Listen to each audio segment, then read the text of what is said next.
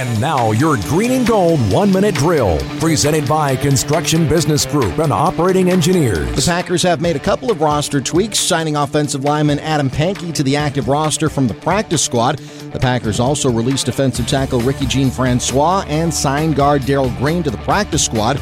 The move was prompted by injuries to offensive linemen Jason Spriggs, Brian Bulaga, David Bakhtiari, and Don Barclay.